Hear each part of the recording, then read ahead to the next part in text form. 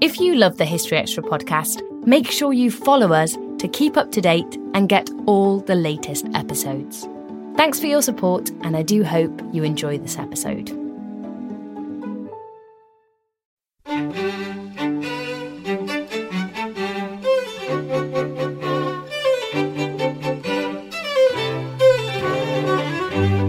Previously, when people spoke about peace, for instance in Europe in the 19th century, the meaning of peace was simply the absence of war. But today, there is a new kind of peace, which scholars call the new peace. And the new meaning of peace is not the absence of war, but the implausibility of war. It's a situation in which war is simply unthinkable. That was Yuval Harari discussing how societies have become more peaceful over time.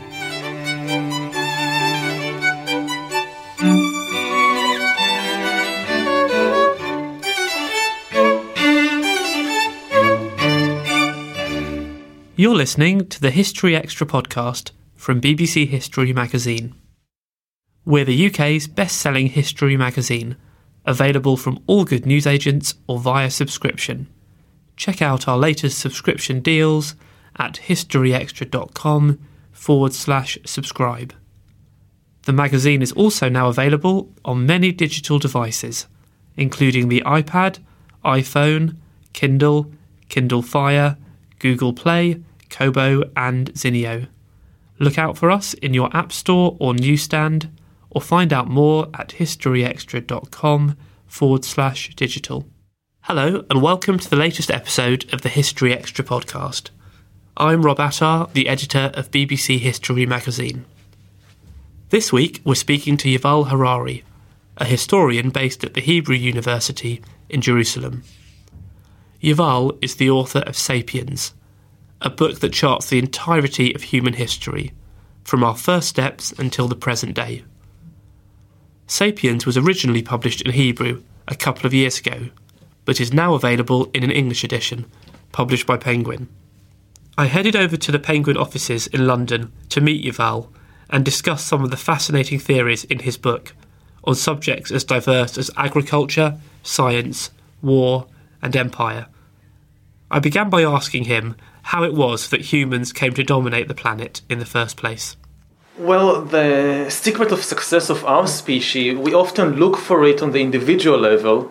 We think that there is something special about me compared to a chimpanzee, that I'm so much smarter, more intelligent, more something. But the fact is that when I compare myself to a chimpanzee one-on-one, it turns out that I'm not so special, and I'm not so much better. If you place me and a chimpanzee on a lone island and we have to compete for survival, I will place my bet on the chimpanzee, not on myself. What really makes us special is not on the individual level, but on the collective level. It's the unprecedented ability of Homo sapiens to cooperate flexibly in large numbers. There are other kinds of species like the social insects, the ants and the bees, that can cooperate in large numbers, but they do so in a very rigid way. If there is a new opportunity or a new challenge, they can't reinvent their society to fit better to the new conditions. And there are other social animals like the chimpanzees who are much more flexible in the way that they cooperate, but they can do so only in very small numbers. The chimpanzees need to intimately know each other to cooperate. Homo sapiens is the only animal that can cooperate both flexibly and in very large numbers, like millions and millions of people who never met before and nevertheless join together to form a network of commerce or to fight a war or things like that.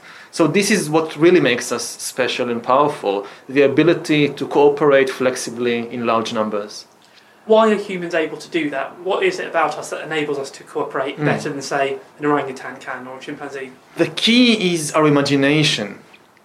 We are the only animal, as far as we know, that can talk about things that don't exist, that exist only in our imagination, and more importantly, can communicate about things that exist only in our imagination.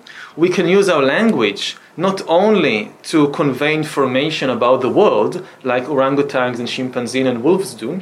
We can use language to create new things, For example, you can never convince a chimpanzee to give you a banana by promising him, by telling him that after he dies, he will go to chimpanzee heaven and enjoy lots and lots of bananas for his good deeds while he was alive.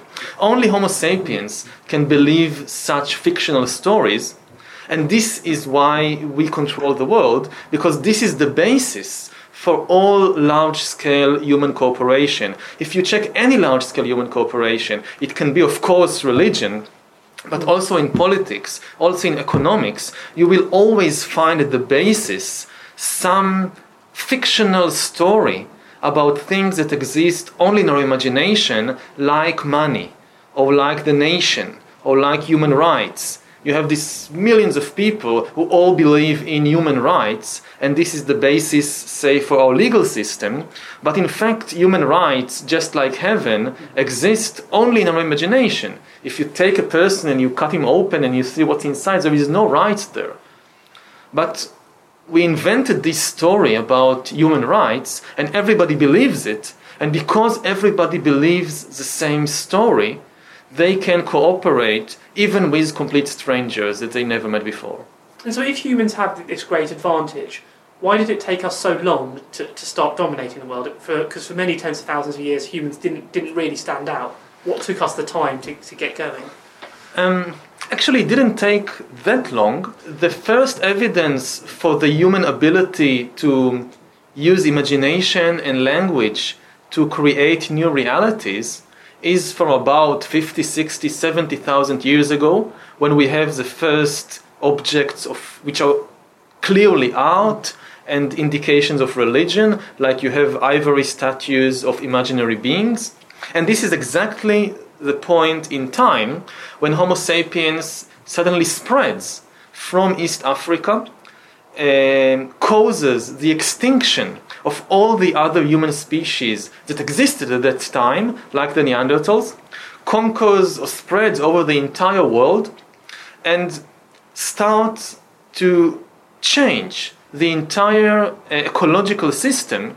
We often think that our big impact on the world is a new phenomenon of, say, the last 200 years, the Industrial Revolution, or maybe 10,000 years from the Agricultural Revolution.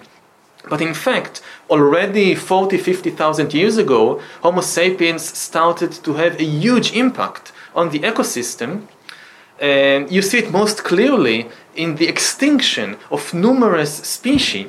For example, when Homo sapiens first reaches Australia, about 45,000, 50,000 years ago, within a very short time, 95% of the large animals of Australia became extinct.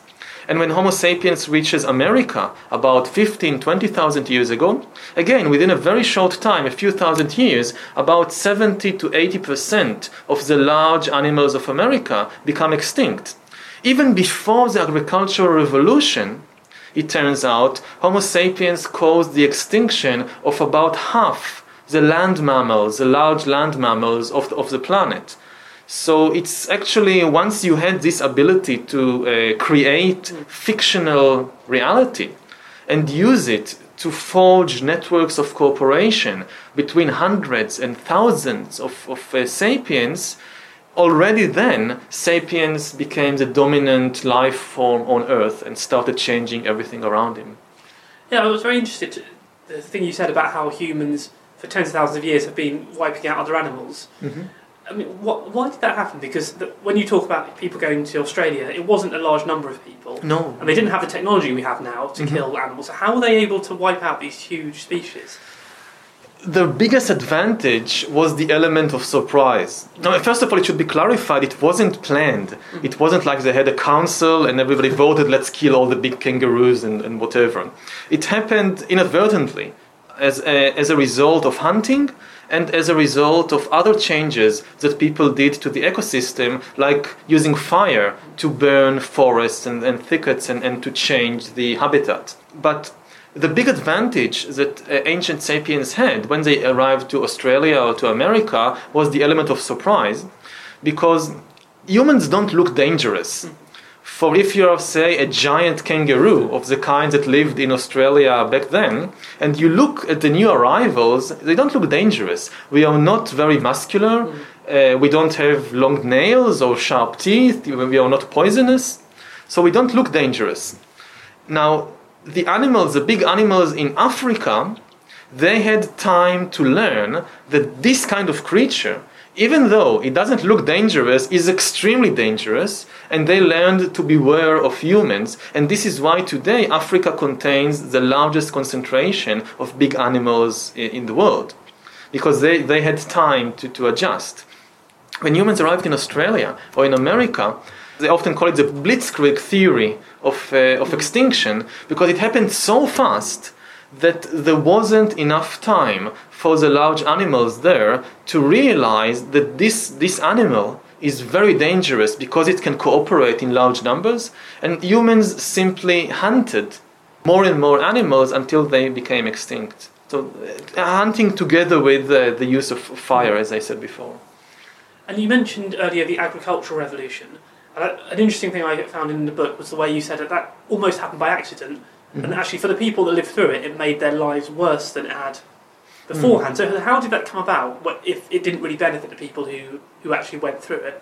Well, for the average person, life after the agricultural revolution was worse than before. They had to work harder, their diet was worse, and because it was very monotonous, and the work itself was far less suited to our bodies and minds. We are basically hunter-gatherers in terms of how we evolved, and our bodies and minds are adapted to running after rabbits and to climbing trees and getting apples and things like that, not to carrying all day water buckets from the river and weeding the fields and harvesting the corn and so forth. What happened, there are several theories about how the agricultural revolution came about, despite not improving the lives of people.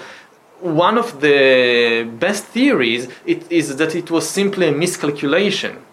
History is full of miscalculation, people doing things thinking that they will lead towards a particular result and not taking everything into consideration, so the result is actually very different. Basically, people thought that yes, we will perhaps work harder, planting and harvesting and bringing water from the river and all that, but in exchange we'll get much more food, and then we'll have security, and we won't have to fear periods of hunger and so forth. What they didn't take into account, what they couldn't take into account, is that all this extra food will be used not to make life easier, but it will lead to demographic growth.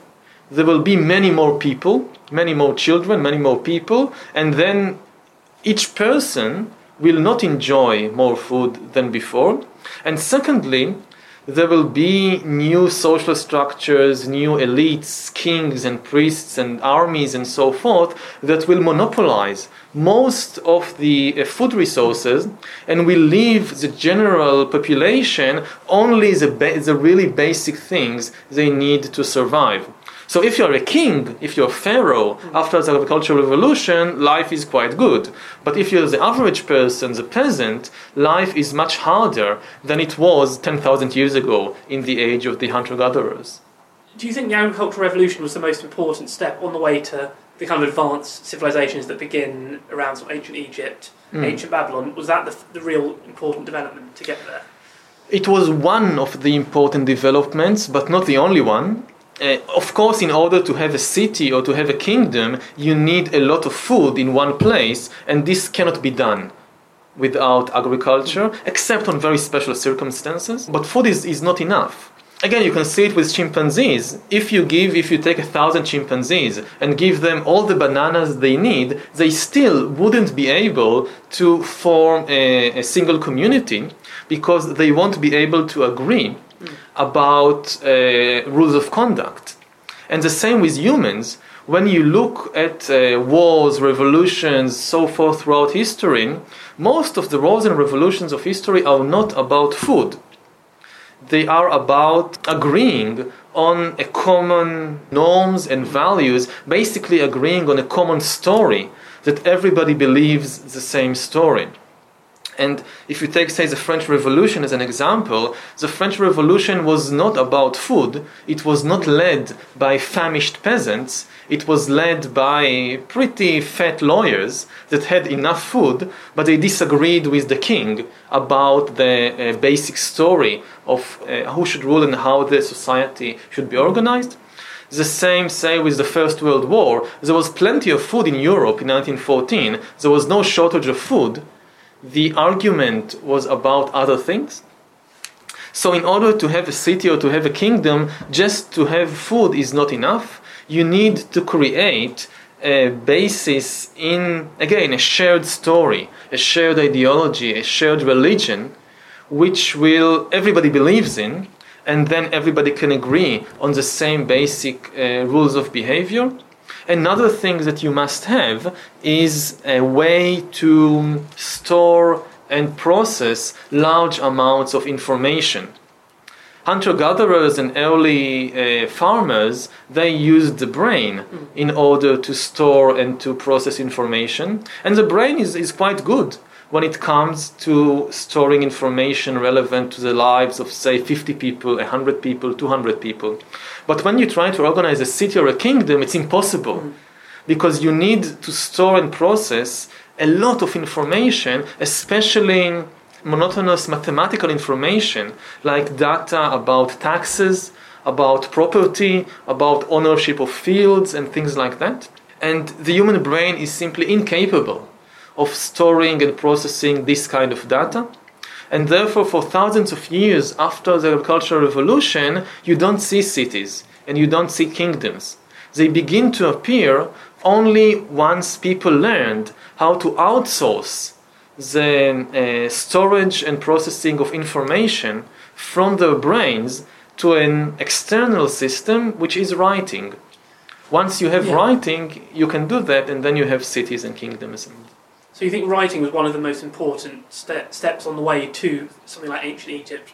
Definitely. You can't really have a big kingdom or empire if you don't have some kind of writing. It doesn't necessarily have to be the kind of writing we're familiar with.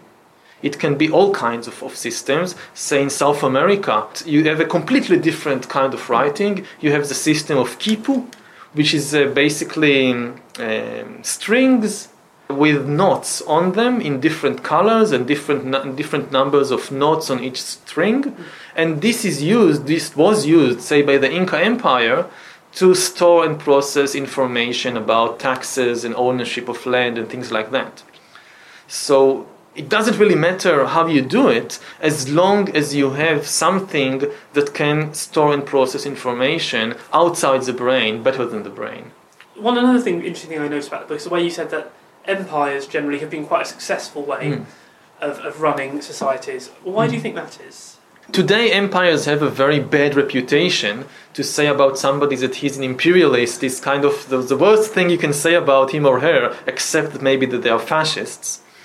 And it's usually thought that empires, first, people think that they don't work. You can't control large numbers of conquered people for a long time, it will collapse. And secondly, people think even if you can do that, it's not good because empire corrupt both the rulers and the ruled, and they don't do anything good for anybody.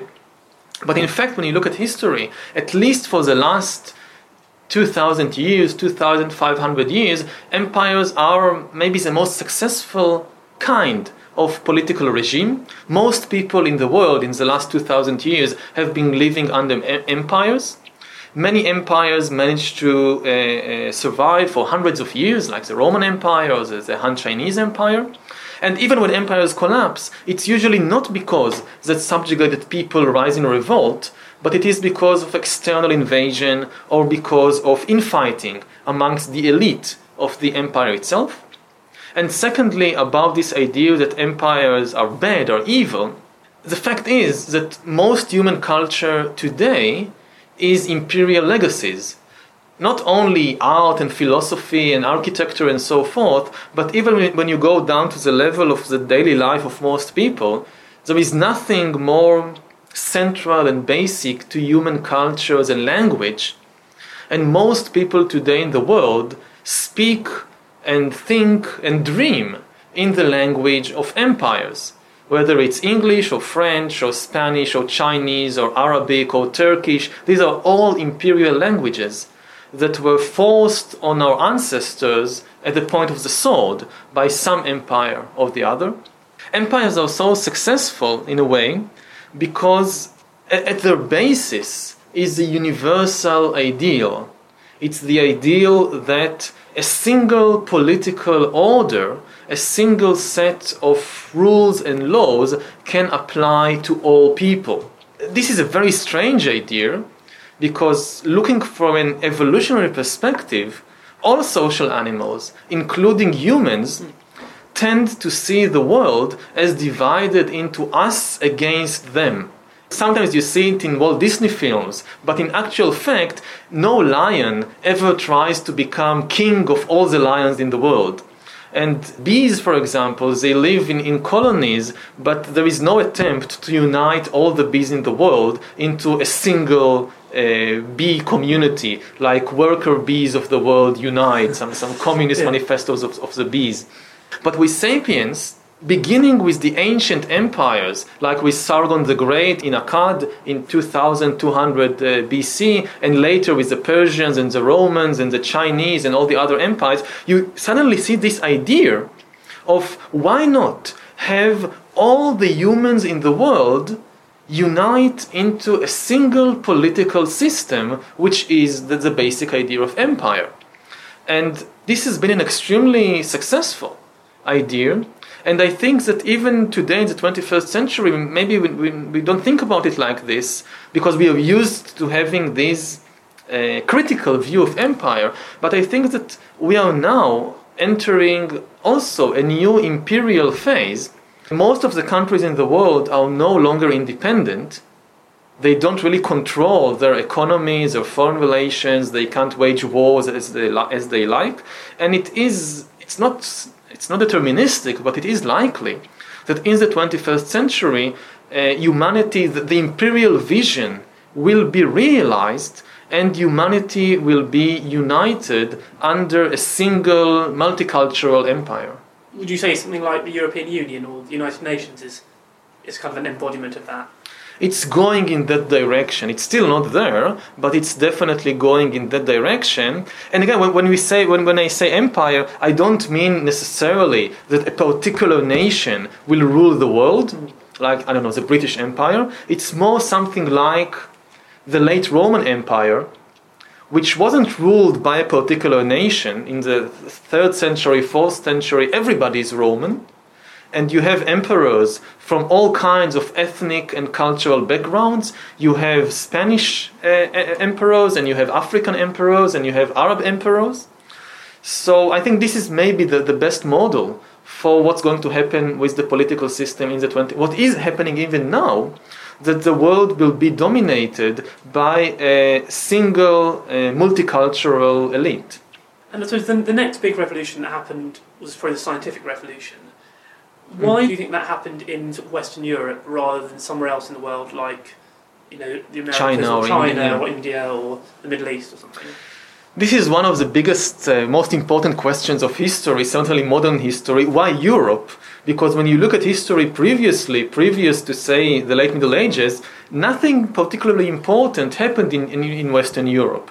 It was never an important political center. Even the Roman Empire was based more in the Eastern Mediterranean than in Western Europe. Gaul and Britain and Germany were the Wild West of the empire. It wasn't the center. Similarly, no religion ever came out of Western Europe, no important cultural development. It wasn't an economic center. So it's very strange. And there are many theories, but frankly, I think we don't know. Right. There are questions about human history, like in other fields of science, which we would very like to know the answer to, But we simply have to be frank and say we don't know. It's very strange. It's probably just coincidence. You don't see anything in the previous history of Europe or in the geography or anything else that mandated the outbreak of the scientific revolution in Western Europe of all places. And another thing is, we often think that in order to flourish, science needs breathing space. It needs a society in which it is okay to question things, in which it is okay to hold different views, to have debates, a pluralistic society. But when you come to think about it, in the entire human history, you cannot find a place less tolerant than Western Europe in the early modern age. It's exactly the period, the 1500s, the 1600s, of the wars of religion, of the Inquisition, of expulsion of the Jews from Spain, the 30 Years' War, the wars of religion in France, the wars of religion in the British Isles. It's a very, very intolerant place, very extreme in religious views, and this is exactly where, of all places, the scientific revolution broke out. If science needs pluralism, it would have been much more sensible to see the scientific revolution erupting in the Middle East, which at least in that period, early modern age, was much more pluralistic than Western Europe. A place like Baghdad or Cairo, you had many religious communities living side by side at the same time when in Paris and London it wasn't possible. So the answer is simply that we don't know. I mean, there are historians that have tried to come up with an answer to this, but do you not find any of their theories convincing? Yes, there are many theories, and some of them are partly true, but when you look at the big picture, like somebody says, okay, in Europe you had many different contending countries. It wasn't like a unified empire the same as it was in China. So if you tried if you had a theory about the cosmos that wasn't accepted in Spain, you could always flee to the Netherlands and publish it there. Yeah. For example, this is one of the explanations. But there are other places in the world, like the coast of India or like the area of Southeast Asia around that time, when you also find a lot of city-states, a lot of kingdoms. It wasn't a unified empire, a lot of trade going on. There were lots of connections between the ports of the entire Indian Ocean. And so why not there? And similarly, you take one quality after the other, which people say was special for Western Europe, and you can find it in other places at the same time or in previous eras. So I think that it's not like we don't have any explanation or we don't know anything. We do. But we don't have a really good theory which can answer the question why Europe and not anywhere else. And I think that as scientists, one of the most important things for science is that when you don't really know the answer to an important question, it's better to be frank about it rather than, come up with the best theory you can and close the discussion. One thing that I noticed you wrote about is the fact that you think we're now living in one of the most peaceful times humans have ever lived in. So why do you think that's come about? Is that related to science at all? Yes, the amazing peacefulness of our era. First of all, just to clarify what we're talking about, because many people think it's nonsense. What kind of peace? There is the war in Syria and the war here and the war there. So the idea is not that there is complete peace, but that we are more peaceful than ever before. It's not only that there are less international wars than in the past. It's not only a statistical change, but it's a deeper conceptual change. The very meaning of peace changed. Previously, when people spoke about peace, for instance, in Europe in the 19th century, the meaning of peace was simply the absence of war. If at present there is no war between Germany and France, this is peace. But today, there is a new kind of peace, which scholars call the new peace. And the new meaning of peace is not the absence of war, but the implausibility of war. It's a situation in which war is simply unthinkable. Today, when we say there is peace between Germany and France, we don't mean that there is no war, but a war might erupt any moment. We mean that it's simply inconceivable that, say, in the next year, Germany and France will go to war against each other. And this is true not for all countries in the world. There are still places where war is plausible, but in many places, say South America, a real war between Brazil and Argentina in the next year is simply unthinkable. Now, science has a lot to do with it, because there are several reasons for this new era of peace, but I think that the most important reason is nuclear weapons. Nuclear weapons made hegemonic wars about the hegemony in the world, wars between superpowers. They made such wars not impossible, but useless. You cannot come out a victor from a general nuclear war. And once the superpowers realized that they can no longer resolve their conflicts with war, they changed the entire geopolitical system, the entire international system, to a completely new kind of system in which war is not an option. And this trickled down from the level of the superpowers to the level of the regional powers and to the level of ordinary states. So this is one reason. Another reason is the rise of capitalist economy, which makes war simply less profitable. And this again has to do with science, because today in the world, the most advanced economies are based not on material resources like gold mines or cotton fields or flocks of sheep and cows, but the most important economic resource today in the advanced world is knowledge. It's know-how, it's organizational knowledge in banks and corporations and so forth. Now, when in the previous eras, when most of the resources, most of the wealth was material wealth, like gold mines or wheat fields, war made sense. Because you could invade the country next door and conquer its wheat fields and gold mines and take captive slaves and sheep and cows, and you became richer.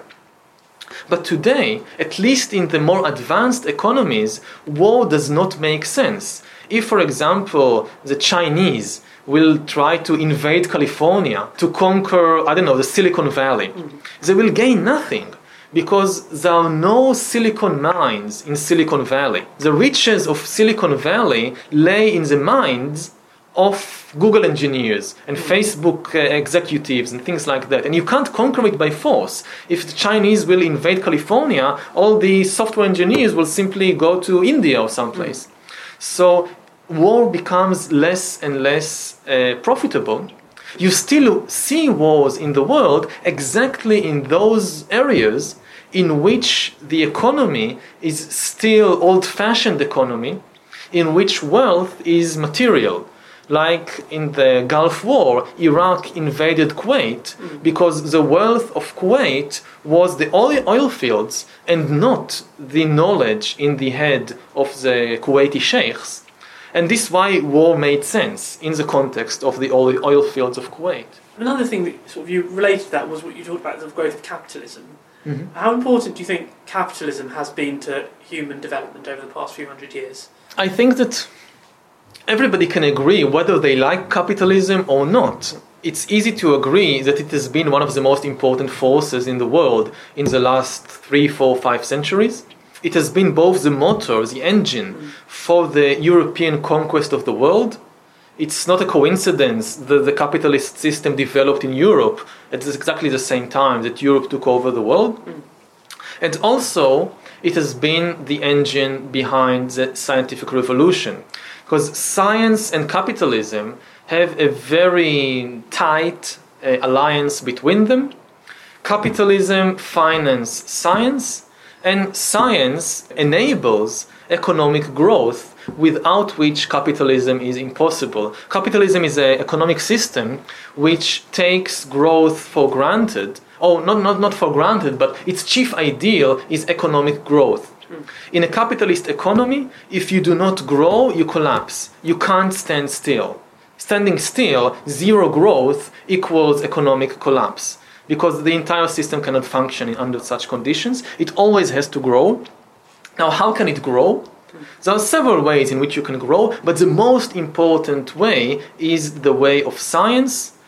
When you look at it over a period of decades and centuries, you see that what enables the phenomenal economic growth of the last 2-3 centuries is scientific and technological discoveries and inventions like the steam engine, like electricity, like nuclear power, like the internal combustion engine, like computers, like biotechnology. These are the chief motors for economic growth. So the basic deal of the modern world is that corporations and banks and governments give money to scientists and to technicians and engineers to do research and development.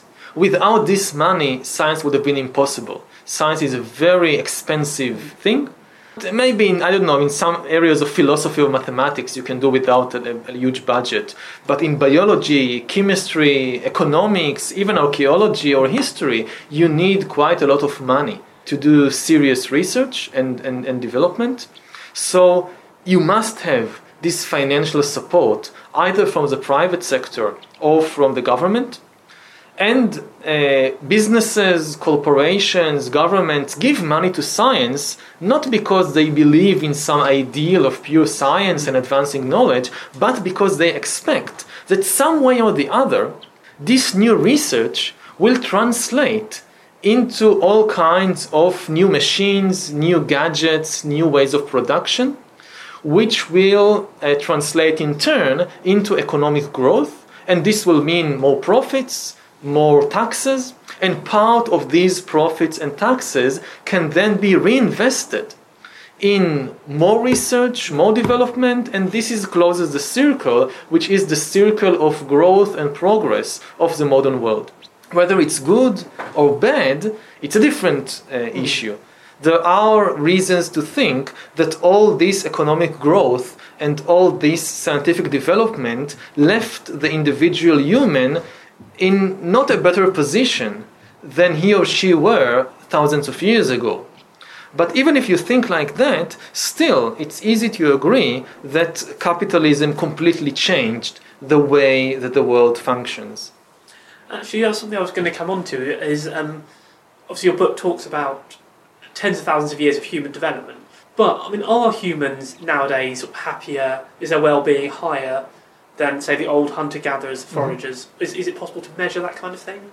It's very difficult to measure it, but I think it's the most important question in history. Historians seldom engage this question, whether, say, people in agricultural societies were happier than hunter-gatherers, whether the rise of Christianity increased or decreased human happiness. But I think that these are the most important questions. If we don't give an answer to them, then we don't understand the real meaning of historical developments. Because if, for example, the rise of Christianity increased human happiness, then our entire attitude towards it will be different than if we come to the conclusion that it decreased human happiness and people were more miserable after Christianity arose. And if we reach the conclusion that it made no difference, people were exactly as happy or as miserable as before, then what did it matter if there is Christianity or not? So it's very important. The scientific study of happiness and dissatisfaction, both sides of the coin, is a new field. Only in the last 2-3 decades, scholars in fields like economics and sociology and biology and psychology have begun to seriously study the dynamics of human happiness. Historians are still not doing it, but I think that they should, based mostly on the research in these related fields like economics and psychology and so forth. I think what we can say with the greatest certainty is that we are not much happier than our ancestors. It's easy to say that we are more powerful. We are 1,000 times more powerful today than in the Middle Ages. But we are definitely not 1,000 times happier than we were in the Middle Ages. Maybe a little more. It's hard to say exactly. But certainly there is a huge gap between power and happiness. It's clear the way that power has been rising, but it's very unclear whether happiness is rising as well. There are two main reasons that biologists and psychologists and so forth have to explain this. First of all, it's not such a big surprise. People have been saying it for thousands of years, but now we have scientific research to back it up, that happiness does not depend on your objective conditions. Happiness depends on your subjective expectations. You're satisfied or not satisfied with your life depending on what you expect from life. And what happens is that yes, humans become more powerful, they have better technology, they have better medicine, better transportation and so forth, but their expectations change. We expect much more than our ancestors, and therefore, relative to our expectations, we can be, and sometimes we are, as dissatisfied as people were in the Middle Ages or in ancient Egypt. Just to give an example, today people are used to taking a shower every day or every few days. And when we hear or we read in a history book that people in the Middle Ages, say peasants in England in the Middle Ages, did not shower for months on end, we are horrified and we think they must have been miserable, living dirty and smelly, not only themselves, but also everybody around them, their wives, their husbands, their neighbors. Everybody was so, not taking a shower for several months. You don't smell so well. But the fact is that as far as we know, they didn't care about it because they were used to it. They didn't expect to take a shower every day or every week. And again, if we think about our cousins, the chimpanzees today, it makes it easier to realize it, because chimpanzees don't take showers, and they seem perfectly happy with it. And also, people have dogs and cats at home, and the dogs never shower, and still people pet them and kiss them and hug them, they don't mind.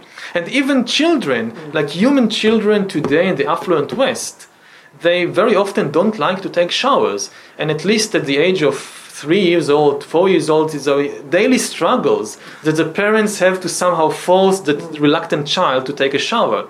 If showers were such a wonderful thing, children should have loved it.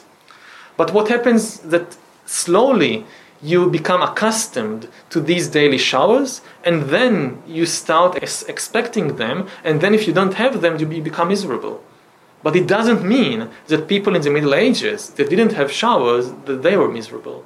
So it's all about your expectations in life, and that because people's expectations now are so much higher, we're not necessarily happier than people 2,000, 5,000 years ago. To take another example, a political example, like you see the revolution in Egypt in 2011, and you think about it from a historical perspective, the Egyptians never had it so good as under Hosni Mubarak. The chances of the average Egyptian woman to die in childbirth, for example, were much lower in the days of Mubarak than in the days of Muhammad Ali, or the days of the Mamelukes, or the days of the pharaohs. Similarly, the chances of an average Egyptian of dying from hunger, dying from war, dying from plague, were much smaller under Mubarak than in any previous era. So you would have expected that the Egyptians will be very happy about Hosni Mubarak, but they weren't. They were very dissatisfied, and they made this revolution. Why? Because their expectations were completely different. They were seeing on TV, on the internet, how people live in the UK, in the United States, in the affluent West. And they said, we want this for ourselves. And this is why they were dissatisfied, despite enjoying much better conditions than in any previous era in Egyptian history. So coming on to the book as a whole, so your book sort of covers pretty much the whole span of human history. Is there something that you hope this book will achieve, or that you hope readers will take from reading it? Or is there a message for the book? There isn't a single message. The chief aim of the book is not to promote a particular conclusion, a particular theory. The main aim is to give a general picture of the whole of history, because everybody has some kind of idea about history. Everybody have all kinds of bits and pieces of knowledge that they know about. You know something about ancient Egypt, and you know something about Henry VIII, and you know something about the Vikings. But many people, even after going to school and university, don't manage to take all these bits and put them together to form a single coherent picture. And the main aim of the book is to do that, to paint a single coherent picture of the whole of history. You can disagree with parts of it, you don't have to accept everything, but my real hope that it will enable people to grasp the whole and not just the parts. For two reasons. First of all, because we are living today in a global world. So in order to understand the situation, even in a particular country like the UK, you still need to know, to understand the world as a whole. Say a couple of centuries ago, if you knew British history, it was enough. But today it's not enough. Your living conditions, the economy, politics are influenced by what is happening in China just as much as what is happening here. So you need to have this global vision.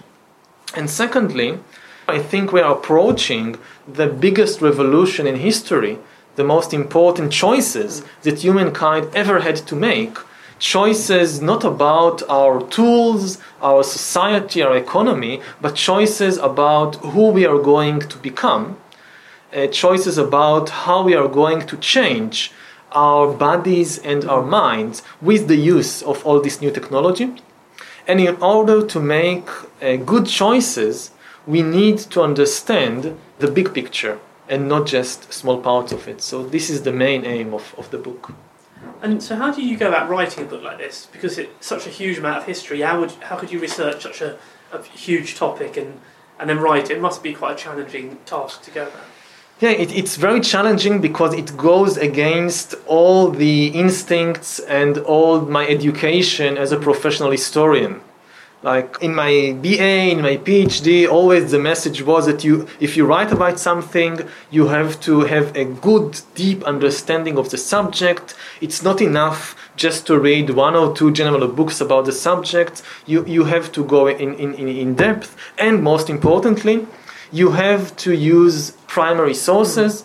You're writing about the Crusades. Okay, so study Latin, learn Arabic, learn Greek, read the chronicles of the Crusades in the original, read documents from the courts of the Muslim princes in the original, go and see the archaeological sites. This is how you do serious history.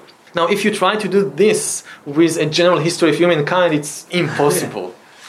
So you have to let go of these expectations. I'm writing about Neanderthals, so okay, I'm just reading 2-3 books and maybe 5-10 articles, and I go and speak with some experts, and that's it. I can't delve deeper. And similarly, I write about China. I don't learn Chinese for this. I just read books and articles in English. So this is one of the keys. The other thing is that the book came out of a course. I have been teaching a course in the Hebrew University, an introduction to world history, for the last 10 years. And the book slowly developed out of my lecture notes. And I all the time had the interaction with the students. So in a way, the students were part of the process of writing the book, because they always gave me feedback what is interesting, what is boring, about which subjects they want to hear more, which subjects are irrelevant and I can just leave them aside, and what things are not clear to them. Like when you have some idea in your mind, to yourself it might seem clear, but once you try to explain it to somebody else, you suddenly realize that you don't understand it at all. So this is something that happened to me again and again during the course, that I thought that I understand something like the agricultural revolution, And then I try to teach it, explain to the students, and I realize, no, I have to go back to the books and read more because I don't understand it. And this is how, over the years, the book got written. That was Yuval Harari. As I mentioned earlier, Sapiens is out now in the UK, published by Penguin. In the US, it is due to be published early in 2015. And you can read more from this interview with Yuval Harari in the October issue of BBC History magazine, which is on sale now. Also in this issue, you'll find articles on Joan of Arc, the start of the Second World War, Scotland before the Union, and the history of smiling. You can get hold of our October issue now in all good newsagents or as a digital edition. And if you're thinking of taking out a subscription, we're currently offering 2 years for the price of one to new UK subscribers, but for a limited time only.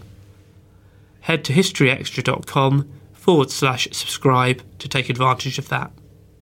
This episode is brought to you by Indeed. We're driven by the search for better, but when it comes to hiring, the best way to search for a candidate isn't to search at all. Don't search, match with Indeed. Use Indeed for scheduling, screening, and messaging so you can connect with candidates faster. And listeners of this show will get a $75 sponsored job credit to get your jobs more visibility at Indeed.com/historyextra. Just go to Indeed.com/historyextra right now and support our show by saying you heard about Indeed on this podcast. Terms and conditions apply. Need to hire? You need Indeed.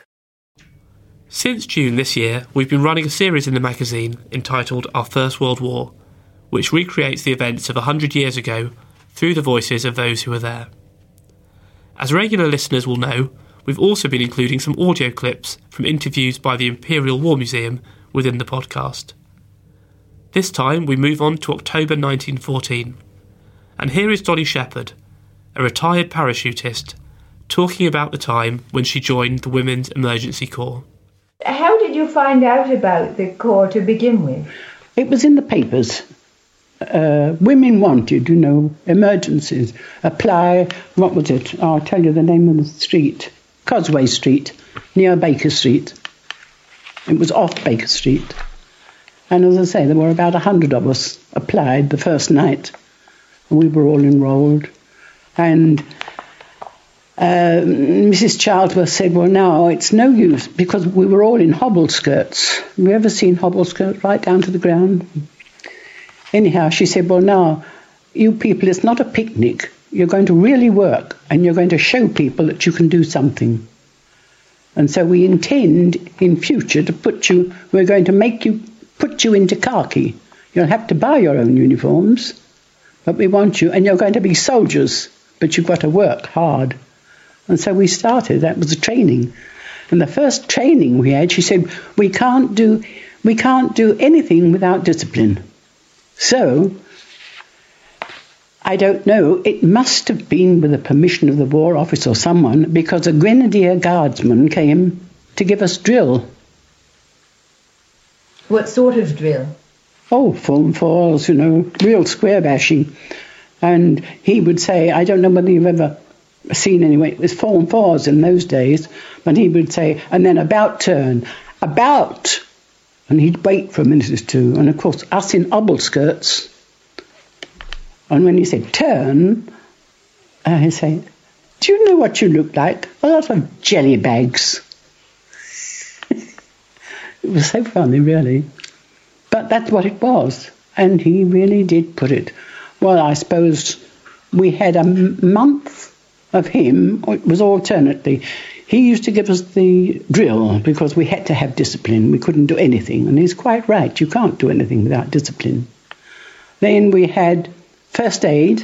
That came on next. First aid and home nursing, all same night. And then signalling, semaphore, Morse and semaphore. We had to do that. So that we had to be proficient, so that whatever we were called upon to do, it was really an emergency corps. Any emergency we had to be able to do. Didn't matter. We couldn't say can't, I can't do it. No such a word as can't. That was Dolly Shepherd. You'll find more from the Our First World War series in each issue of BBC History magazine. Well, that's almost it for this week. Please do join us next time when we'll be talking to Dan Jones and Helen Castor about Joan of Arc. Thanks for listening to this History Extra podcast, which was produced by Jack Fletcher. Do let us know what you think about this episode by emailing podcast@historyextra.com, and we might read out your messages in future episodes. Alternatively, why not keep in touch via Twitter or Facebook, where you'll find us at History Extra. For more great history content, don't forget to visit our website historyextra.com, where you will find history quizzes, galleries, articles and more. Plus, it's where you can download every single previous episode. A collision between a Chinese jet and an American spy plane. He came and rammed into our left wing. With relations increasingly strained, what are the chances of things spinning out of control? The Western world was asleep. I'm Gordon Carrera. I'll be exploring the friction in this most important of relationships and asking, has the West taken its eye off the ball? You cannot ignore China. From BBC Radio 4, this is Shadow War, China and the West. Listen wherever you get your podcasts.